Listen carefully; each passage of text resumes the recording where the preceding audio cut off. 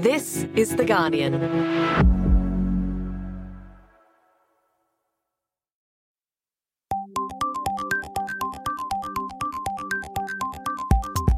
Hi, this is Guardian Australia Reads.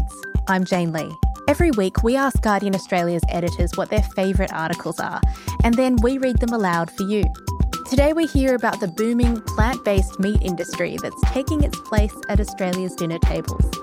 Shelley Hepworth is the assistant news editor at Guardian Australia. Shelley, tell me why you picked this story. So there's two reasons. One is that I've sort of become more aware of having to reduce my environmental impacts by reducing the amount of meat I eat. So I wanted to find out where things are at with plant-based meat. Then there's also the story of the lab-grown meat, which conversely is a topic that, while I think is really important for the environment, I feel this weird squeamishness about. And I want to investigate that further. Why do I feel squeamish about that? So that was another reason why I was attracted to the piece. And reading about it, it did make me want to try more of these products. So I've never tried lab-grown meat. I do have this enduring memory of this burger that I had in New York once. The entire chain, it was only plant-based meat burgers, and they had all these different options. And one of them I had was this kind of like smoky barbecue burger that was made from mushrooms. And it was so delicious. And there was something about the fact that it wasn't meat that also made it even more appealing to me. So I've never forgotten that burger. And if plant-based meat can taste like that, then I'm all down for it. Let's hear it. This is How the Sausage Gets Made, the Serious Business of Fake Meat by Donna Lu.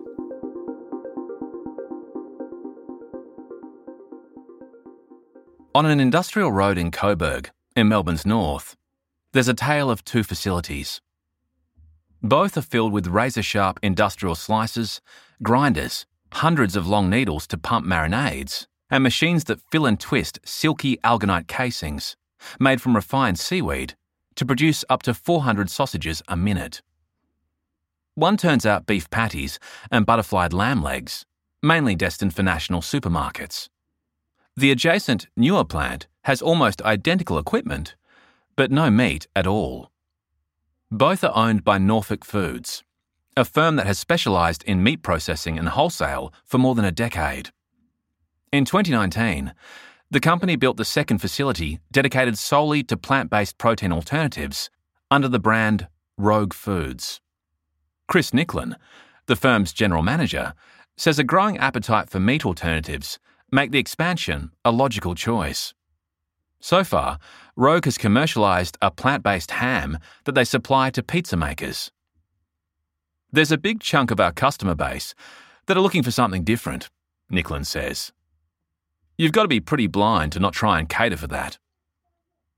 Whether it's fast food chains, fine dining, or the refrigerated aisles in supermarkets, animal-free meat alternatives have beefed up their game in recent years. Hungry Jack's, Nando's and Grilled all offer plant-based burgers. In June, the celebrity chef Neil Perry announced a partnership with V2 Food to serve meat-free dishes at his new restaurant in Sydney's salubrious Double Bay. Grocery sales of plant-based meat products in Australia are growing rapidly. They increased by 46% in the 2019-20 financial year, according to a report by non-profit think tank Food Frontier. In 3 years, the industry has doubled in jobs, manufacturing revenue and players on the market. There are now more than 20 Australian alternative meat brands with products in major retailers. Thomas King, Food Frontier's chief executive, says both supply and demand will only continue to grow. King says the world's top authorities on agri-food systems, sustainability and economic development reckon that diversifying global protein supply will be essential to meet rising demands worldwide. Their case is clear. A major 2018 study found that avoiding meat and dairy products is the single biggest way an individual can reduce their environmental impact on the planet. Around 12% of Australians, as of 2019 statistics, are wholly or mostly vegetarian, a proportion that has risen steadily since 2012. But Professor Michelle Colgrave, a protein scientist at the CSIRO, says a bigger change is the growing number of people who consider themselves flexitarians or reducitarians. Around 1 in 3 Australians are consciously reducing their meat intake, usually for health or environmental reasons. Professor Colgrave says, typically, 70% of the calories that we consume come from around 12 plants and 5 animals. A more diverse diet is better for health and, at the same time, it will help with biodiversity on our planet. Traditional plant-based proteins include wheat, soy, and pea. There are newer products made from pulses, including chickpea, fava bean, and lupin proteins, and, less commonly, from aquatic sources such as duckweed and spirulina.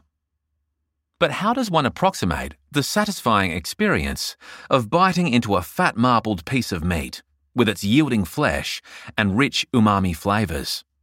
To mimic meat, Colgrave says, you're going to need those textural components. You're going to need some of those savoury flavours, and then you're going to want the cooking experience. She says that meat alternatives can be made with a mixture of both protein and fat to emulate the combination of muscle and adipose tissue in animal meat. They often brown like meat does when seared as a result of Maillard reactions, which are chemical reactions between amino acids and sugars that give rise to complex flavours. Colgrave says there's also how the food breaks down in the mouth. A specific field of science called food tribology studies factors including slipperiness, roughness, and mouth coating characteristics. Chris Nicklin explains that most meat alternatives on the market are made from textured vegetable protein, which is turned into mock mince in sausage and burger-style products. Other textures are harder to replicate. At the Rogue Foods facility, a machine called an extruder uses high temperature, moisture, and mechanical stress to alter plant proteins. This process helps with mimicking and replicating muscle texture and fibres, he says. We're doing a lot of playing around with chicken pieces and diced beef stir-fries. Other companies, such as Fable Food Company, aren't aiming for replication. We're not necessarily trying to make the burger patty start out red and when you cook it, turn brown, says Michael Fox, the company's co-founder and chief executive. Fable's products, made from shiitake mushrooms, are sold in major retailers and also dished up in 400 restaurants around Australia, though Fox says the result has both an umami and a stringy, slow-cooked meaty texture. The goal is to make mushrooms taste amazing and to help people transition away from meat.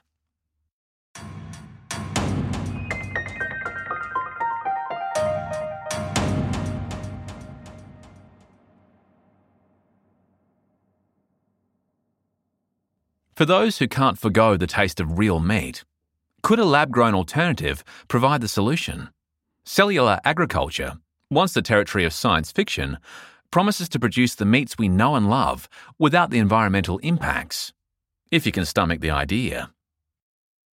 Vow Foods, a Sydney startup, is making meat from the stem cells of 13 animal species, including alpaca and water buffalo, as well as traditional livestock animals.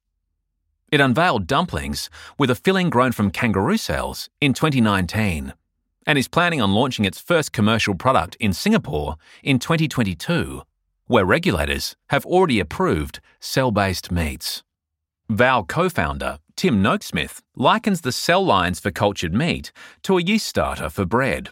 We grow it into millions, if not trillions of cells, which are integrated with plant proteins to produce the end result. For now, cultured meat is far more expensive than the real thing. Chicken nuggets made by US firm Eat Just will set you back $23, sold at a loss. It also has consumer wariness to contend with. Some animals, albeit in far lower quantities, still die to produce it. But not all cultures rely on animal cells. Eden Brew, which, like V2 Food, is a CSIRO spin-out company, is set on developing cow-free dairy products. Using a process known as precision fermentation, Natalie Kurach, the firm's chief scientific officer, says they can produce the casein and whey proteins found in cow's milk using a modified common yeast. We brew yeast just as you would see in a craft brewery and the soup that comes off it is a blend of all the proteins that you'd find in milk. The proteins are then purified, diluted, and mixed with other components such as fats, some also grown from yeast, to mimic the mouthfeel of milk. Co-founder Jim Fader anticipates their first brewed drink, planned for launch next year, will retail on the premium end of the milk spectrum, at around $3.50 for a 2-litre bottle. Despite the popularity of meat alternatives, they aren't likely to do away with livestock animals anytime soon. Plant-based meat products account for less than 1% of the global meat market. Food Frontier predicts that by 2030, Australian consumers will be spending $3 billion on plant-based products. In 2018-2019, domestic sales of red meat alone totaled $11.3 billion. King says we need both new protein options alongside traditional ones. He believes cultured meats and precision fermentation change how meat and dairy products are framed. Those foods are no longer defined by their composition, but instead by structure, taste, and their role on our plates. People are becoming increasingly aware of the impacts of our food choices, ecologically and health-wise. But at the same time, meat plays a significant role, economically and culturally. Colgrave agrees. The demand for meat internationally is increasing with a growing middle class in parts of Asia and Africa, she says. There's opportunities in the red meat space to deliver premium protein into those markets. Plant-based products, she says, can be complementary to those. Despite the small market share of alternative proteins, some meat producers are angry. Their beef? The changing definitions King refers to, that the labelling of plant-based products don't distinguish them clearly enough from real meat. A Senate inquiry on the definition of meat began this week.